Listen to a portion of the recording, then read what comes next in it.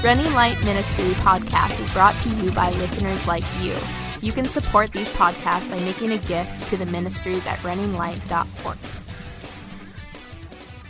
And this next story might kind of bolster their view, might seem to lend some credence there. Dramatic shift, 1 in 6 young Americans now identify as LGBT. So this is polling that's been done to examine the sexual identity or preferences of various people, and it's happened over the years, and these things have been tracked. Hey, my name's Bo. I'm Peter. And we're with Running Light Ministries, and we are going to do podcast episode 5,400. No. It feels like that. But we actually are on 115 right now. Nice. 115 podcast is from Running Light. We call it the Better Pleasure Podcast, but we did change it. So if you're searching for it on iTunes or on whatever other client you have, look up Running Light Podcast. The reason why is because someone, a wife, texted me the other day, and she's like, "Hey, I was looking up Better Pleasure Podcast, and I got a lot of interesting stuff." I think the same person texted me. I was like, "Oh, I've never actually looked it up, so I don't know." I was like, "Oh man," yeah. So I'm like, "I'll change it," So I thought that maybe you were intentionally like, "Hey, maybe someone's gonna be looking for this, and they find us." Well, they probably have. So who knows? But anyway, it is a month of LGBTQ pride. Plus some more pride right down the road. What I was thinking is pretty soon that heterosexual is going to be a part of the LGBTQ plus section anyway. Yeah. There'll be an H in there. LGBTQH. So we're all going to get there one day. It's just everybody. Yeah. It's like the coexist stickers, on a car. It's like we're all going to get along at some point, That's right. But anyway, it is LGBTQ month, I guess, in the country. I don't watch really much TV, if any, at all. So I don't know much about what's going on out there. But I certainly have heard through the grapevine and basically through sports. I think it's through sports that I get kind of some of the things that are going on. And because I love hockey and enjoy that, I get these hockey updates, and I think one of them had to do with that, like, support LGBTQ plus month, sports, whatever. I was like, okay. But it's a good topic for us to kind of kick over. We never really have gone into much of LGBTQ culture, and we have had some great interviews. I think of the one with Nathan in the past that was epic. Still up, yeah. Still up. It might be really early on. It's really good, yeah. Yeah, I think we did it like 4 or 5 years ago. It was a while ago. Yeah, and I would. Nathan is a married homosexual, and it was great, the conversation. I wish we had better technology on his side at the time, but it's there. You can make it out, But one of the things that always hits me that I wanted to talk about last week, but I knew it was going to take a little while, was that idea of equality. And what exactly that means, because sometimes we've heard LGBT, LGBTQ, LGBTQ plus for a while now, for quite a while, and you sometimes get a little thrown off as far as what is, the purpose, like what is it all about? And obviously, it's always going to come back to, it seems like anyway, the idea of equality. I would imagine that gay marriage had a part to play in this idea of gaining equality. But I always come back to this idea of, what does equality mean? Yeah. Like, what is that? Yeah. What does it look like? And in my studies of 1 Corinthians this last couple months, I've kind of run into that equality topic, as when the Bible talks about spiritual gifts within the church. It talks about all of us being like a body and having and there's many parts to the body, and each body part is important, but they're not the same. Yeah. And so there's like these distinctions. You can't say that the nose is a hand and the hand is a foot. They're different. Which means they're not equal. That's what I'm getting at. But yet they have an equality of importance. Right. The Bible seems to be stressing. Right. And Paul goes in detail about the importance of the nose, and he even goes into a really beautiful, subtle talk about the beauty of your private part. Yeah. I always get a kick out of reading that. I think most people are like, oh, he's talking about like the organs, like the heart. But he gets to a place where you're like, no. He's all, even the non-seen. Yeah, the unseen parts. People are like, maybe it's like the stuff under the skin. No. I don't think that's what he's talking about. Because he talks about like giving them preference by covering them up. So you're like, he's definitely talking about something that could be visible, but maybe shouldn't be visible. You know? Yeah, I know. I love his approach, man. He's super subtle, man. Yeah. He's sly. You know, those Corinthians knew exactly what he was talking about. I know, and I love that analogy, and I give it to people, and I think that in our modern culture, I know this is a little bit of a detour. I just think it's so funny that like in our modern culture, we think that his analogy is so crude that we don't make the point. But think about his point for a second. If you were thinking about who's most important in a church, you would think about the seen members, the head pastor, the worship team, people like that. But Paul asked the question, he's like, what part of your body do you value more? The parts that people can see or the parts that people can't see? So a way you could put it is, what would you rather lose? A part of your body that you could see or maybe a part of your body that nobody sees? And the obvious answer is, I might want to lose a part of my body that I could see. And that's kind of his point, that sometimes the unseen members of the church are the ones that are most important and the ones that are actually doing the most, which I think is funny.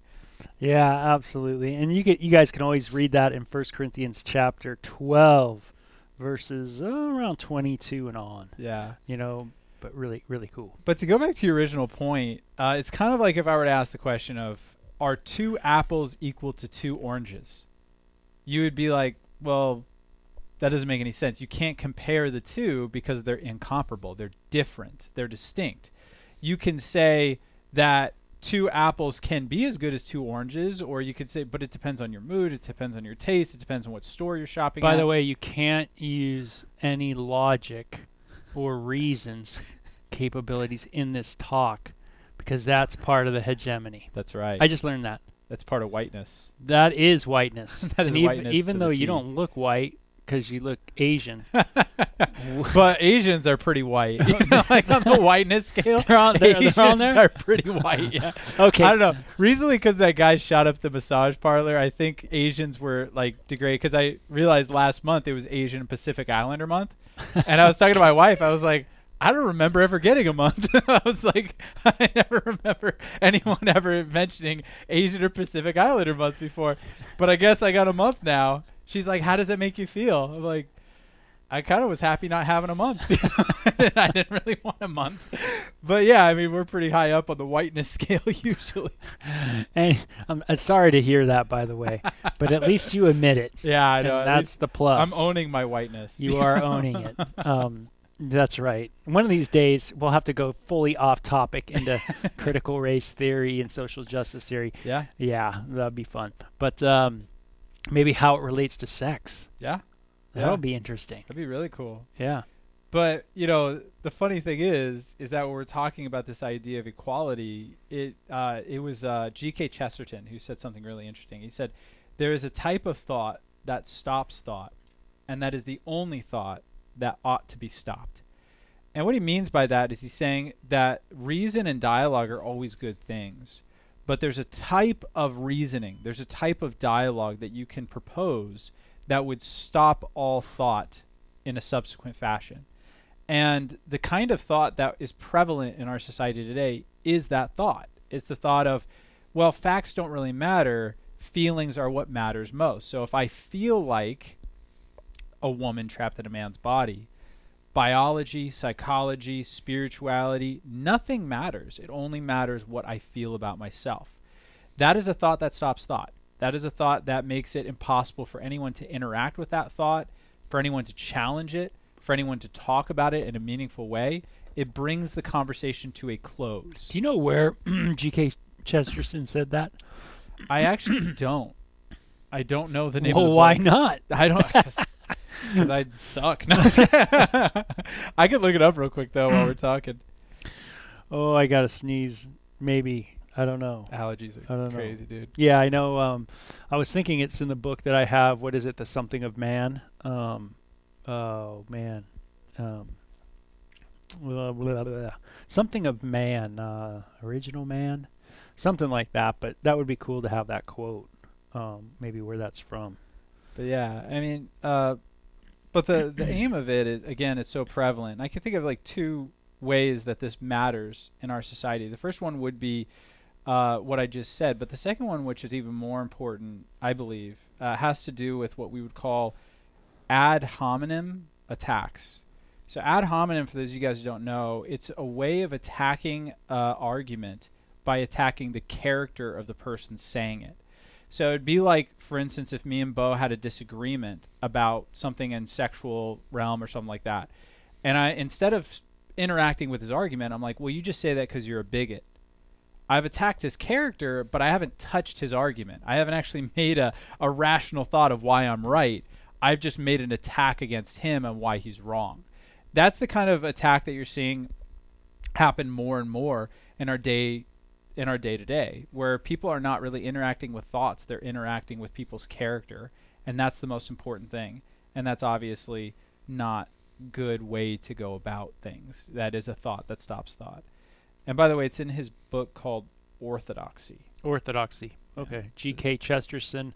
Orthodoxy. That wonderful quote from... And say that quote once again, because it was good. Yeah, there is a thought that stops thought, and that is the only type of thought that ought to be stopped.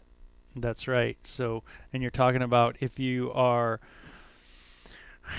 there's something that can't be challenged. Right. If there's a type of thought that immediately shuts down the conversation. Yeah, it just can't be, hey, this is the way I think, this is the way I am. If you don't like it, then sorry, but this is it. This is it. This is the way I think. Period. You know, it's kind of weird because we used to think narcissism just like 2 years ago was kind of a bad thing, and you would have to like go get a narcissistic like checkup at the psychologist or psychiatrist. Yeah. You know, but nowadays narcissism is like the best. It's greatest. It's like it's actually a form of reason. That's right. You know, where you can always come back to narcissism as the answer. That's positive. That's yeah. why it's called Pride Month. Yeah. Which is interesting. Yeah. You know, so you go back into history and you ask the question of what's the number one problem with man? Almost every culture and civilization would say pride. They would say you think too much of yourself, and the Greeks had a word for it. It was hubris, right? And that's like the number one thing that's wrong with man is hubris. Sounds like something on. Wait, time out. I'm having a flashback. It's got to be something with Dr. Seuss. Dr. Seuss? Yeah. Yeah.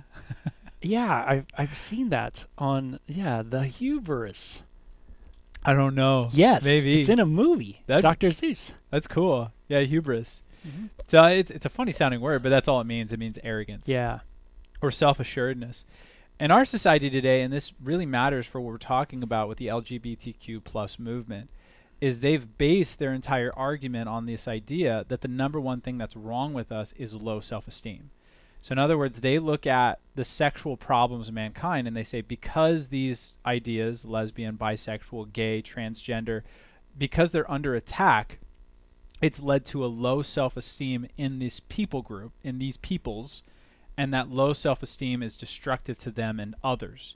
Now, there's a truth there, and we as Christians recognize it because we understand that low self-esteem is just the other side of the coin that we call pride.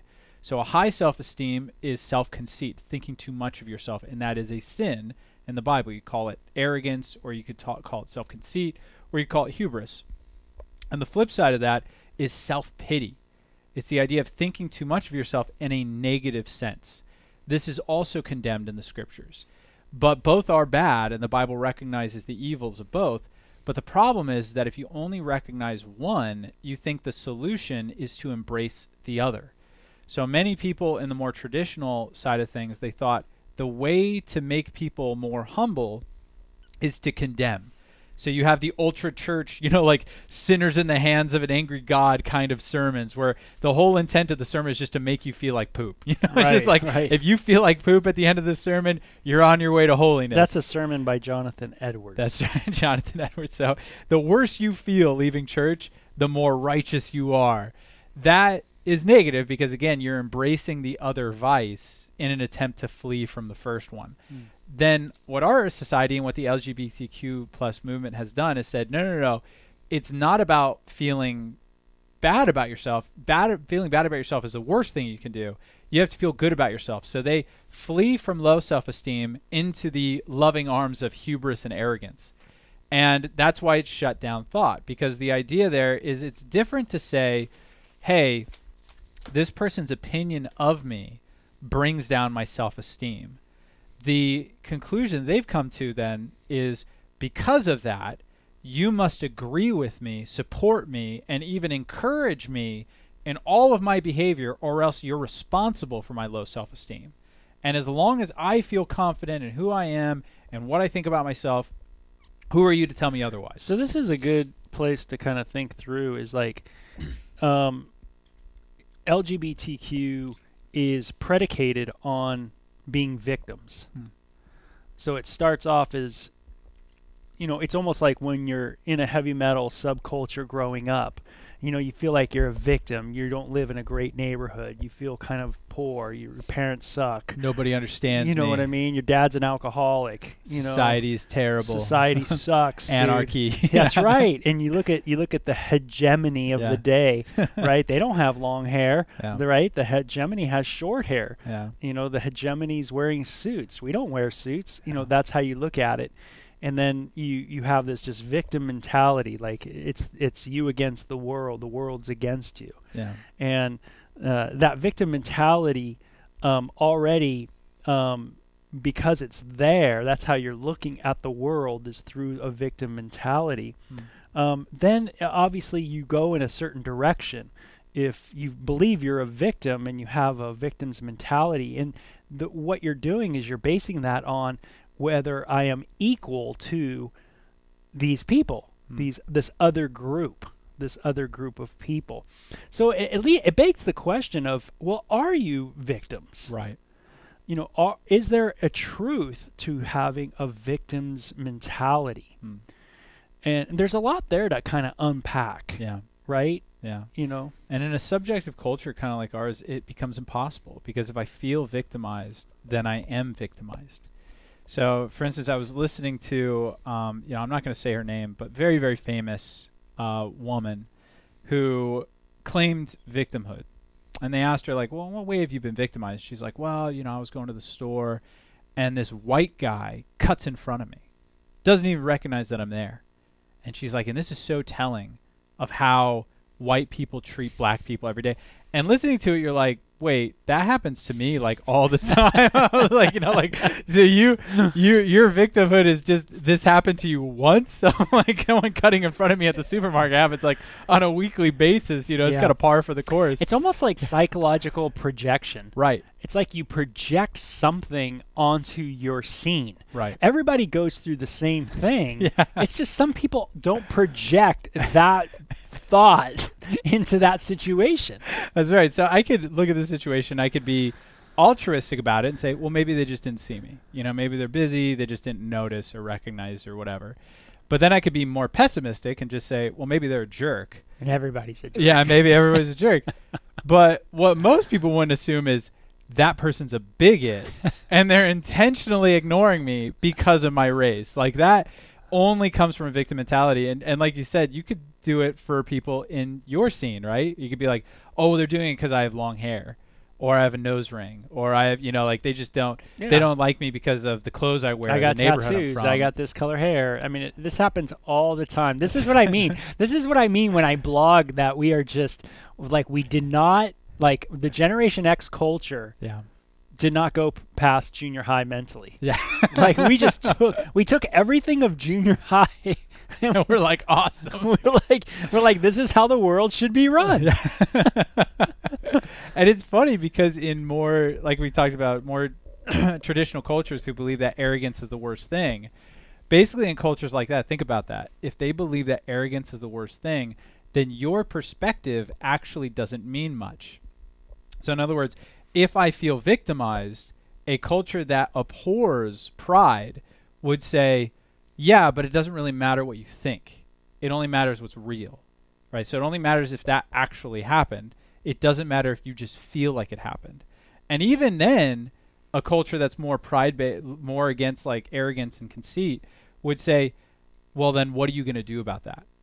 Like, are you going to allow that to control your life? Are you going to allow that person snubbing you or hurting your feelings to keep you down? Or are you going to rise above it? That's the idea that you're going to get in most cultures. In our culture, they would say, yeah, I'm so sorry that happened to you, you know, and there's help for you and there's hope for you, man. And that guy, you know, he's probably just obsessed with his whiteness and, you know, maybe he'll get his later on, but the system's out to get you. And we just need to come alongside you and support you and encourage you. And maybe through this unbelievable amount of unconditional love and acceptance, you're going to better yourself because you're awesome. You know, I was even listening to something today where there's a school that's cutting out honor programs because honor programs, you know, it shows that there's someone better. Absolutely. And that hurts self-esteem. You know, if I feel like, oh, I'm not in the honors math class, like that means I'm in the regular math class. And that means I'm stupid. And that hurts my feelings. So let's just get rid of honors courses and let's get rid of because that's the problem. The problem is making you feel bad. It's not about anything else. I go to the Bergeron story. Remember that wonderful article by Hunter S. Thompson? It's called The Bergerons.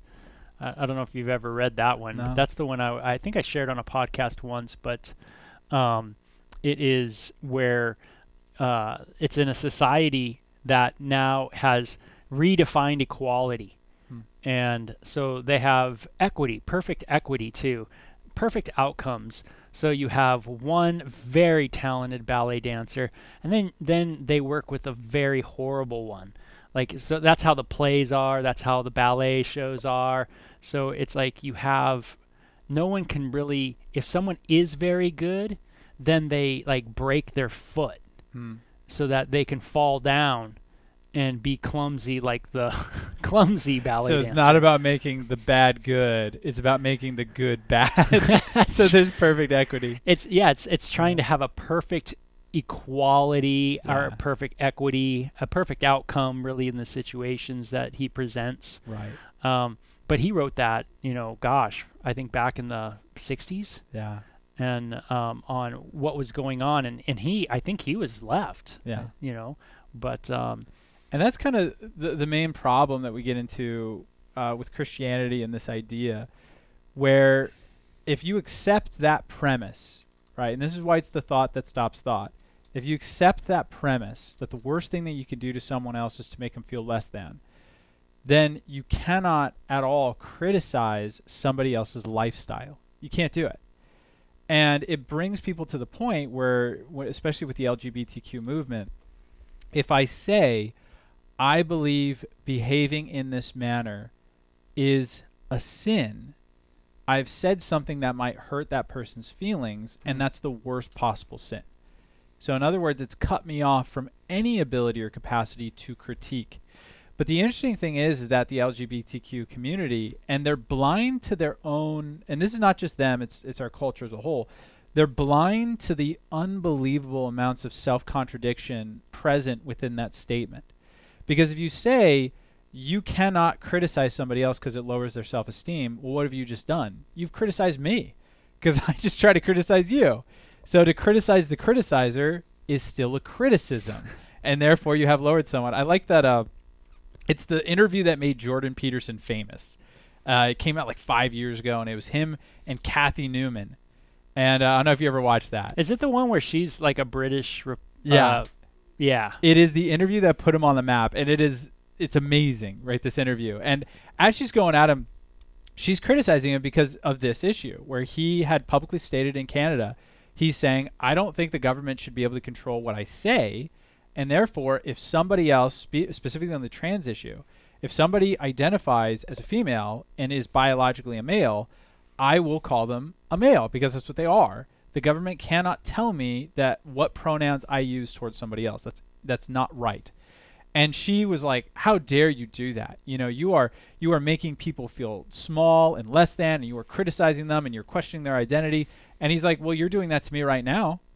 And she like freezes for a full minute. And he's like, but you should do that. You're a journalist. That's your whole job. Yeah, I remember him saying that. And she like couldn't say anything for an entire minute. And she just goes like, I got to work that one out. Yeah, like I got to think. And he's like, I got you. Yeah. So yeah. And you're like, oh, but it's so. I mean, that's how it works, though, right? It's like you can't get out of the logical bubble. Right. You can't get out of laws of logic. So even though you try, you desperately try, like critical race theory and the whole idea of hegemonies and stuff like that. Right. Well, in putting down a hegemony, you put another one up. That's right. And so it all gets. You can't get out of the box. I think C.S. Lewis said, "You are sawing at the branch that you yourself are standing on." Yeah, that's right. Like, that's right. So it's like by condemning someone else's rationale, I am myself being condemned. So this is by Kurt Vonnegut Jr. It's called Harrison Bergeron. Oh, okay. It's like an essay, or is it a book? It's a little. I guess it's a little essay. It says the year was 2081. It says, and everybody was finally equal. They weren't only equal before God and the law, they were equal every which way. Nobody was smarter than anybody else. Nobody was better looking than anybody else. Nobody was stronger or quicker than anybody else. All this equality was due to the 211th, 212th, and 213th Amendments to the Constitution, and to the unceasing vigilance of agents of the United States Handicapper General. It says some things about living still weren't quite right, though. April, for instance, still drove people crazy, not by being springtime. And it was in that clammy month of the HG men that the HG men took George and Hansel Bergeron, 14-year-old son Harrison, away. It was tragic, all right, but George and Hansel couldn't think about it very hard. Hansel had a perfectly average intelligence, which meant she couldn't think about anything except in short bursts. And George, while his intelligence was way above normal, had a little mental handicap radio in his ear. He was required by law to wear it at all times. It was tuned to a government transmitter. Every 20 seconds or so, the transmitter would send out some sharp noise to keep people like George from taking unfair advantages of their brains. George and Hansel were watching television. There were tears on Hansel's cheeks, but she'd forgotten for the moment what they were about. On the television screen were ballerinas. A buzzer sounded in George's head. His thoughts fled in panic like bandits from a burglar alarm. That was a real pretty dance. That dance they just did, says Hansel. Said George. That dance, it was nice, says Hansel. Yup, said George. He tried to think a little about the ballerinas. They weren't really very good, no better than anyone else would have been, anyway. They were burdened with sash weights and bags of bird shot, and their faces were masked so that no one seeing a free and graceful gesture or a pretty face would feel like something the cat drug in. George was toying with the vague notion that maybe dancers shouldn't be handicapped, but he didn't get very far with it before another noise in his ear radio scattered his thoughts. Anyway, it goes on. Yeah. But you get the picture of what Kurt Vonnegut Jr. was getting at with this idea of equality, right? Right. It's like, what does it mean in a society? Does it mean that all ballerinas have to be the same? Do all people and this is what kind of gets me kind of at this thing that we're talking about with like victimization a little bit and LGBT and like the way people are thinking right now and this idea is like is there an equality, and that's why this has come about, LGBTQ? Is it from an equality? And you think, okay, what is the ruling sexual way, in the country. Well, it's one man and there's one woman, and they can divorce. That's legal, and you can get married as many times as you want in the country. But that kind of heterosexual attitude is like the ruling class of sex. Now, there's some arguments to be made with that as well, I think. I've tried to argue that that really what promotes LGBTQ is not really, let me say this, is really something that has to have another component in it in a society. Meaning LGBTQ can't stand on its own. It has to stand on something in order to lift it up. So if the society didn't have this thing I'm thinking about right now, then it couldn't exist. It couldn't function. It could exist, but it couldn't grow. And that thing I think of as technology. And so when I think of heterosexuality, I tend to think of that there is a normative in the sense of this: human beings need to procreate. Right. And because of that need, we have a sexual drive. And so you can't, no matter how many times I have sex with a man, I cannot have offspring. Right. So I need to have sex with a woman. And I would think that when I look at sexual relationships in all kinds of cultures, when it comes to like the safety of a woman, then heterosexuality makes sense. Where when you see cultures that really went just aggro on the idea of procreation, then you have a lot of polygamy that's in there. But I tend to think that LGBTQ has to have technology in order to be able to thrive. I don't know how it could if you didn't have that component. Yeah. No, and you're right. It's interesting. There's this video online, and I always encourage people to look at it. It's like a magician shows deception, and he breaks down how magicians trick people. I kind of wish Adrian was in here right now. Yeah, he trick us. Yeah, but he breaks down the ways or the means in which a magician tricks somebody, and the main one is he said they it's called minding the gap.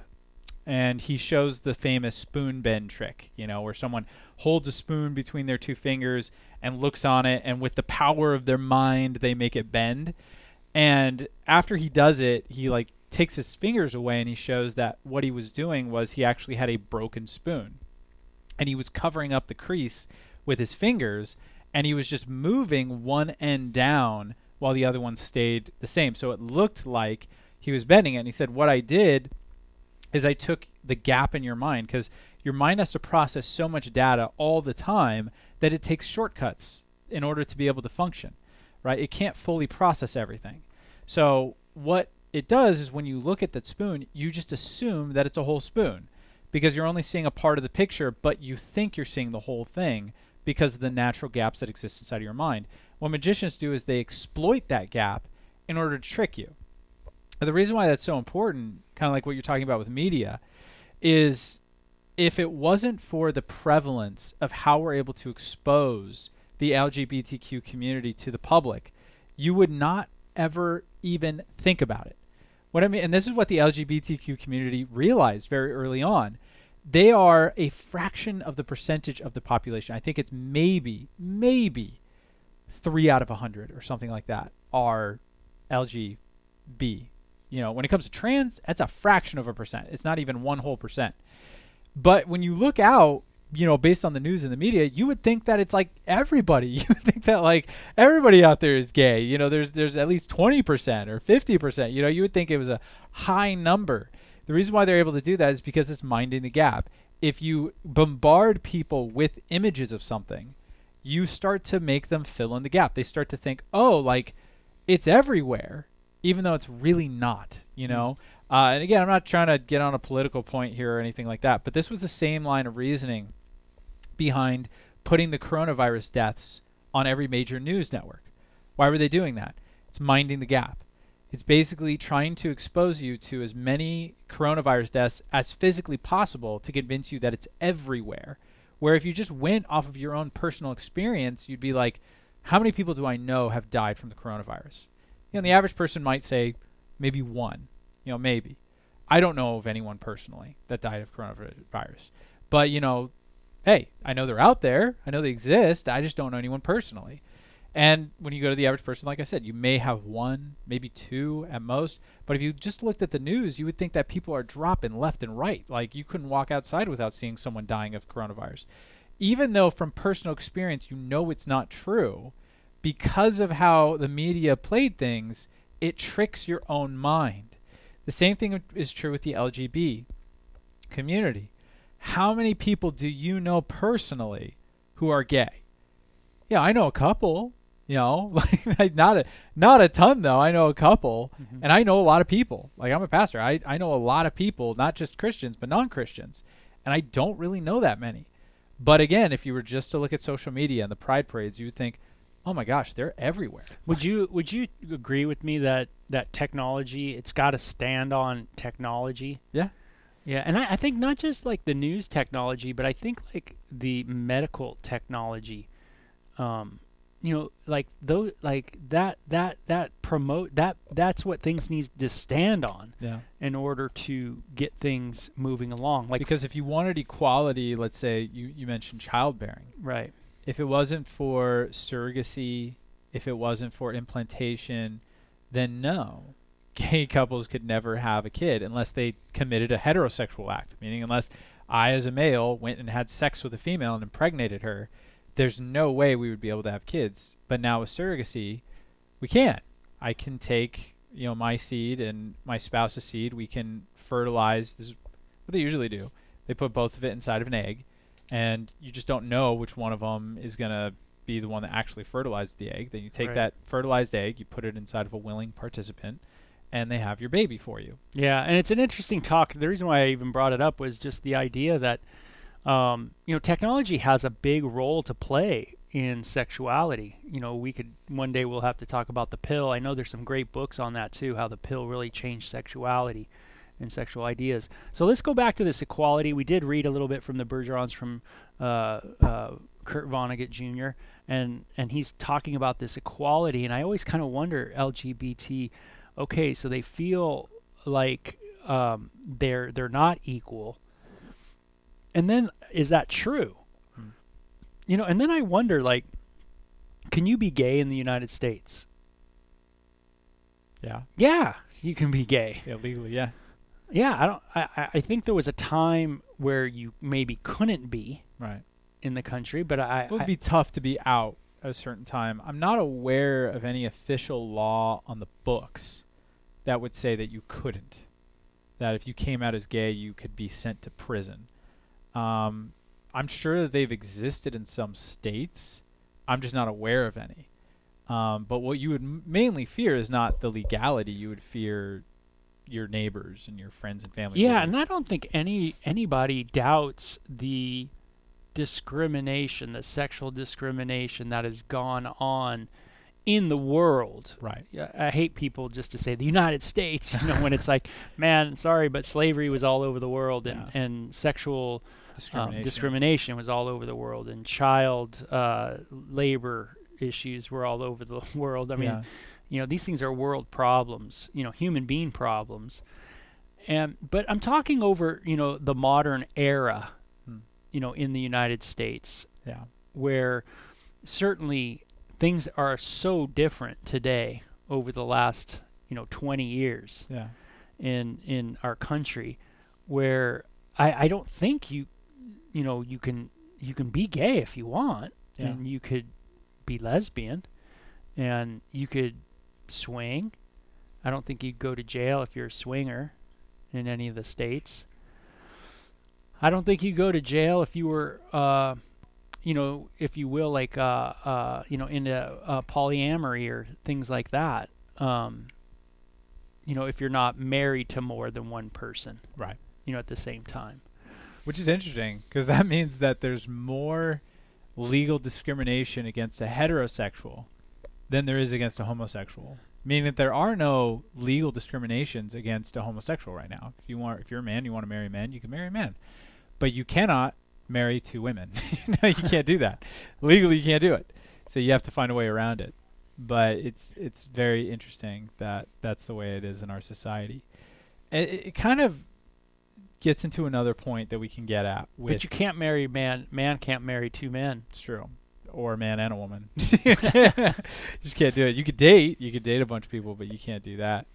But it gets into another interesting issue, and that comes with legality. So the modern attempt to make everything equal within our society, people are trying to do it through the law, through making things legal. And the most recent example of this would be the Equality Act, which I think we've talked about before on the podcast. But for those of you guys who don't know, the Equality Act already passed through the House of Representatives. It's up for the House of Senate. It hasn't gone there yet.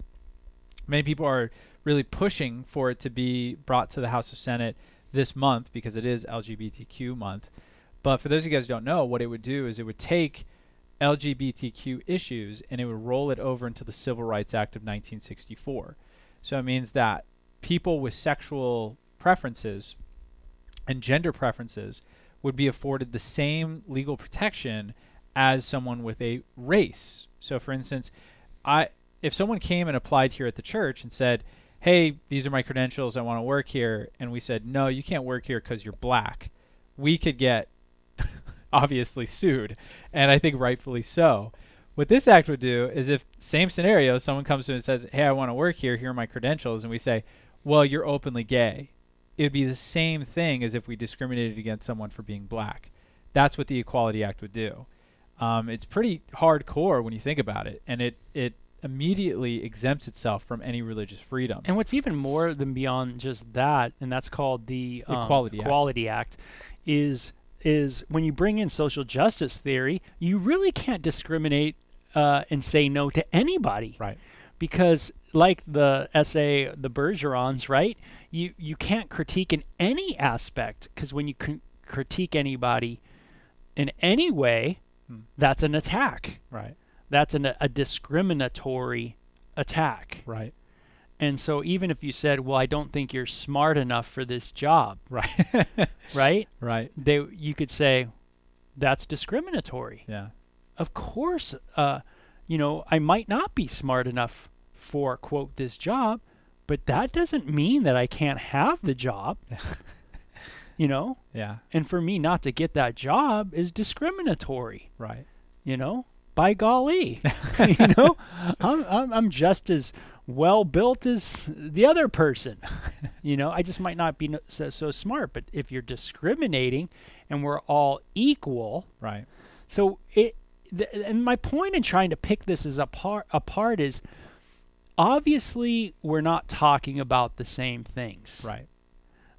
When we talk about equality, yeah, something is being really misunderstood or redefined, right? Used in a different way. And I think equality, probably the term's been misused so much where we really don't know what it is. And this is an interesting thing, and it's so subtle, and it's genius. You have to appreciate how genius it is. Yeah. Where the word equality, if I agree to the premise, I agree to the conclusion. Mm-hmm. This is what I mean. If I agree to the conversation that we are talking about equality, then I am agreeing to the premise that I am talking about two things that can be equally compared and of equal status. And if I agree to the premise, the conclusion necessarily follows, because if they are the same, then there is no way I could discriminate. So by definition. By definition. So the obvious and easiest example I could use would be trans athletes. If I am talking about equality, then I am saying that these people can be compared and they are on equal footing. That right when you use the term, that's what you're saying. Right when you're saying, hey, we're going to talk about equality, athlete equality, equality, and you say trans athlete, and then you in the same sentence you say and a woman, Right. or a man. How do I get trans athletes equality, right? Yeah. By using that term equality, I've agreed that a trans woman is a woman, that they are equal, and therefore it necessitates the conclusion. Yeah, so really, in order to combat that kind of thinking, you have to say, well, first, I have to challenge the premise. Right. Which the premise, like, why would you think, like, trans athletes are equal? Right. In what way do you think they're equal? Yeah. You probably have to start there, right? Absolutely. Because the way that I've heard people combat it is they'll say, like, I'll say, well, biological males have advantages. And they would say, well, so what? Don't people who are taller have an advantage? People who are stronger have an advantage, so we disqualify them. Maybe we should just have everyone compete who's only equal, kind of like what you're talking about with the Bergeron Society. Like Right. maybe we should only let people compete who are exactly the exact same height, exact same weight. And obviously that's not what we mean. We mean that there is a distinction between what we would say is you can compare a female athlete to a female athlete. They are equal in the sense that there is a comparison level. It's more difficult, and I would even argue impossible, to equate or to compare directly a male athlete and a female athlete because they are so biologically different. There's differences in their chromosomes, there's differences in their biology, their natural development, there's differences in their testosterone levels. There are so many massive differences that are just inherent whenever you try to compare the two, that it's impossible to compare them. And that's why we don't do it. That's why you can't use the word equal. Right. It would be foolish. If someone went to the Olympics and said, hey, I am for athlete equality, why is it that the women have a separate division than the men? People would be like, well, it's because the women would lose. Like they would just always lose. You just have to look at the times. What is the fastest time for a man? What's the fastest time for a woman? They're different, they're very different always. So you look at it and say, okay, well, using the phrase, everyone would laugh at you if you even tried to use the phrase. The only way it could work is if you take social justice again into athletics. Right. And you say, and it would have to look like this. It would have to look like the It would have to Bergerons. look that, yeah. It would have to be like, hey, you're too good to play, so we're gonna, give me your hand. Let's cut that off. Yeah. Okay, now let's break your ankle. Let's break your ankle. Now you can run. Now you can run, and now you're equal to the lady over there. Right. And they're running the same speed around the track, and everybody's like, yeah, that's great, right? Because we don't want to hurt people's feelings. That's right. But you could see how we basically throw out so many things in doing this. And we're manufacturing. What's really interesting to me is that you're going away from natural order. Right. Like you're going further away from the natural. Meaning anybody out there who's into organic food or into organic living or into trees or if you're really into the organic way, this is not the organic way. I think people are realizing that because here's the crazy thing. If I'm a secularist, I'm not even going to use the word atheist, but if I'm a secularist, I'm not someone who believes in God or divine order or anything like that. I'm a materialist. I only think of matter and motion. Yeah, biology and physics. Stuff like that. It's really hard to say I'm a materialist, I'm only into science and biology and chemistry, things like that. I'm only into this. However, I'm going to go against biology and the natural order in the way I think about men and women and sexuality. It's really difficult proposition to hold in your mind at the same time. And the question is what idea do you have that's transcended enough to go against the natural order? Why would you do that? And it's really interesting because in Christianity, when we say natural, we believe that there is a natural order, but it's inherently fallen, that there's a fallen natural order. So if someone is naturally homosexual, we don't look at that and say, well, that's natural order, so you should just do whatever your biology is telling you to do.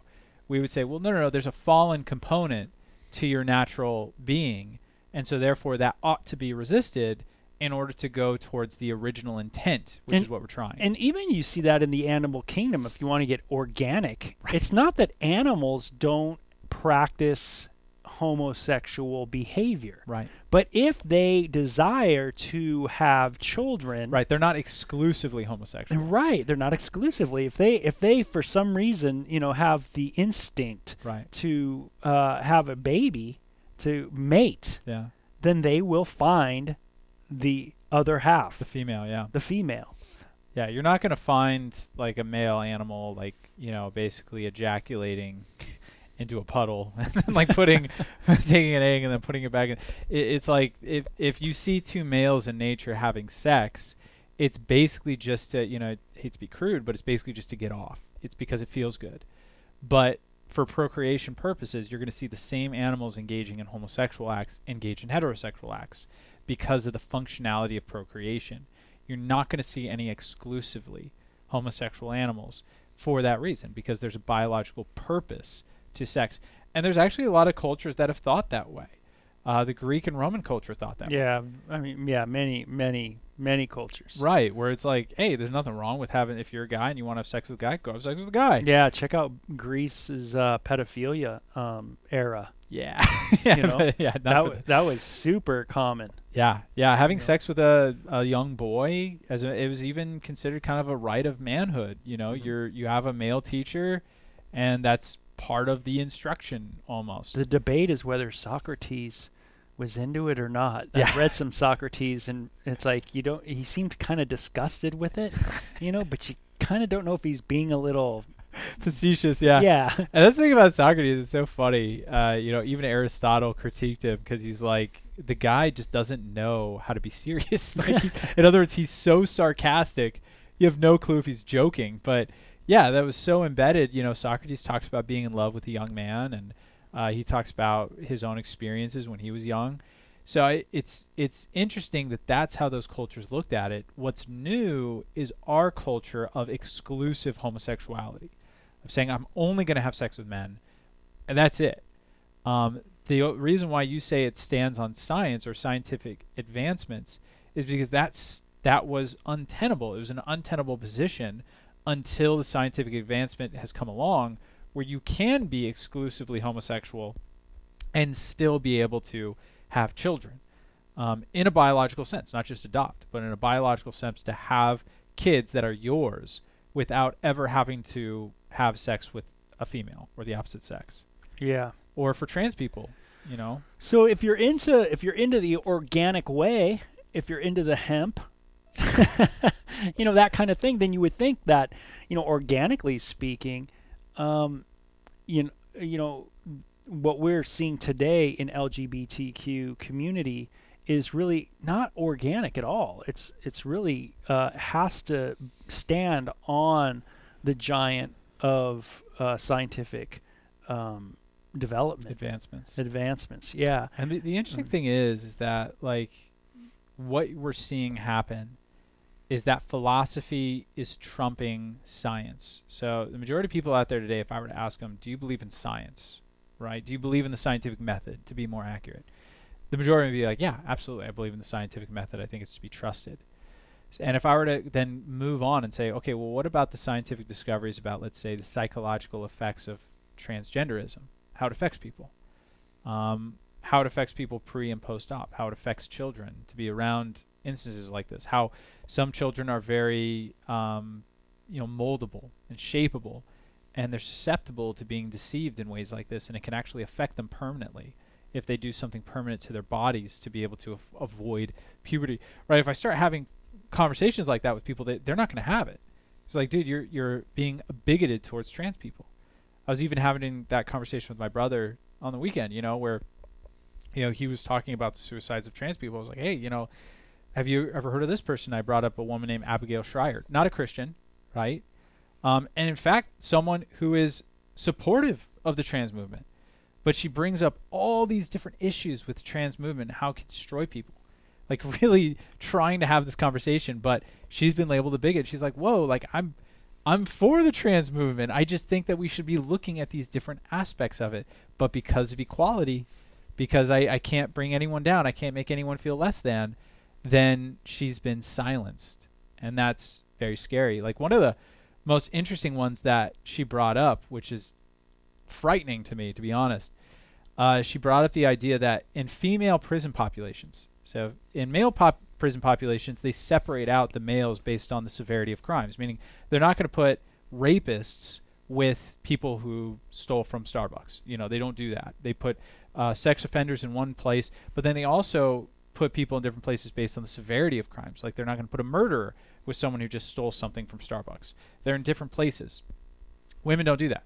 Women's facilities are completely integrated. And the reason why is because women predominantly do not commit highly violent crimes.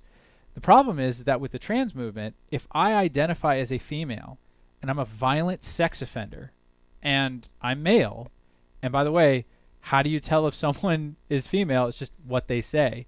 So if I'm a violent sexual offender and I want to go to a female prison population, all I got to do is identify as a female. This is a big issue right now. It's a huge issue. And she brings it up. Some people will be like, oh, that would never happen. It's happening. Right. It's happening right now. It is absolutely happening. I forget. I was listening to something where they were saying there was like 400 applications or something for this. Or I might be exaggerating. It might have been 200, and I just think of an even number for 400. Round but it's up. a lot. It is hundreds, and they're actually having women speaking out about it. About like, it's scary. It's like terrifying for me to be in a cell with a biological male.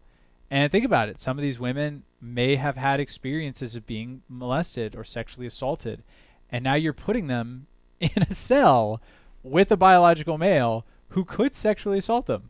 It could absolutely happen, and you're allowing it to happen in the name of equality, because if I'm saying they're equal, you've already assumed something. I've already assumed something, and I can't, once I've agreed to the premise, I cannot then say, but put them in a different facility. Yeah. Because that's inequality now. Yeah, so, Noam Chomsky, the very progressive writer, over the last, probably one of the top 100 progressive, or in the past 100 years, one of the top progressive writers.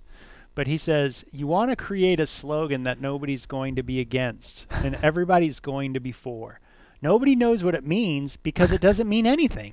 Its crucial value is that it diverts your attention from a question that does mean something.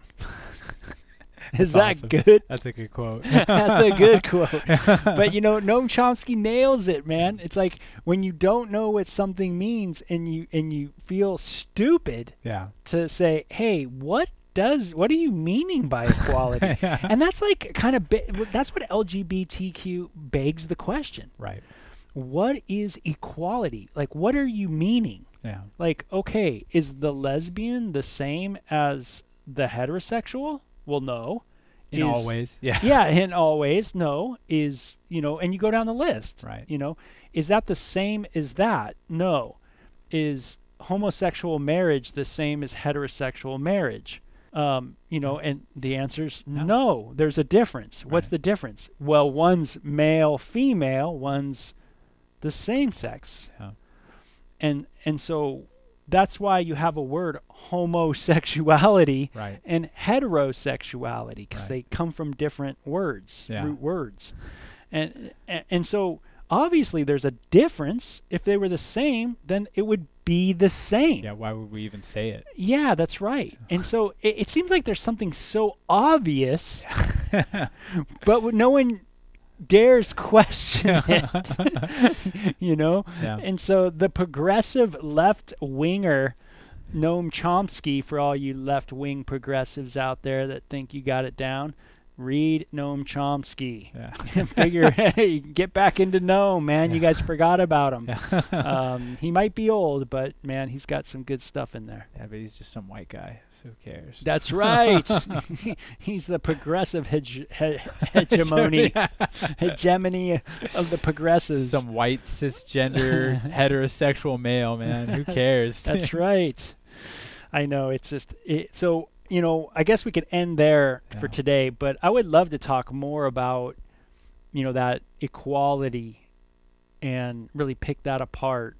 Yeah. Why would we not say it's equal? And how that relates to the Bible too, and how it relates to that passage in 1 Corinthians where one's a nose, one's this, one's that.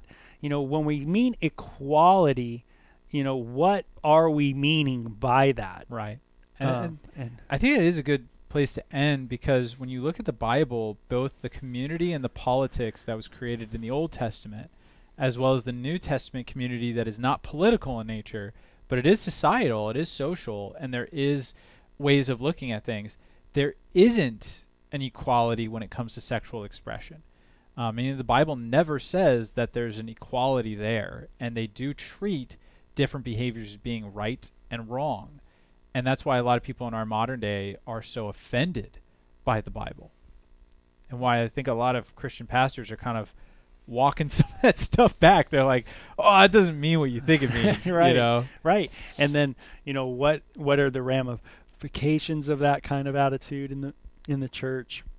Why are we afraid to say, hey, maybe I'm not equal to that person? What really in us as human beings is really affected by that idea that maybe I'm not equal. Right. Maybe I'm not as good. Yeah. Maybe I'm not as smart. Yeah. And there's an interesting thing in the Bible, when you get to the New Testament and their depiction of heaven in Revelation 22, there are kings in heaven. It means that there's still not what we would call in our society a total equality in heaven. There are differences in glory. And it's not the Joseph Smith way of thinking of it, but there is a distinction in glory when you get to heaven, because God created individuality and he sees it as a good thing. So there's a type of equality that is present in Christianity, but it's not the type that our society promotes. Yeah, so we'll look at like church equality, heaven equality, and more about social equality too, and how it relates to the laws of the land. Yeah. And how maybe our laws get confusing because we really don't know what equal means. It's become an irrelevant term, as Chomsky says. Yeah. it's really moot, man. Yeah. Equality is just a good slogan. Yeah. It's not one to be questioned anymore.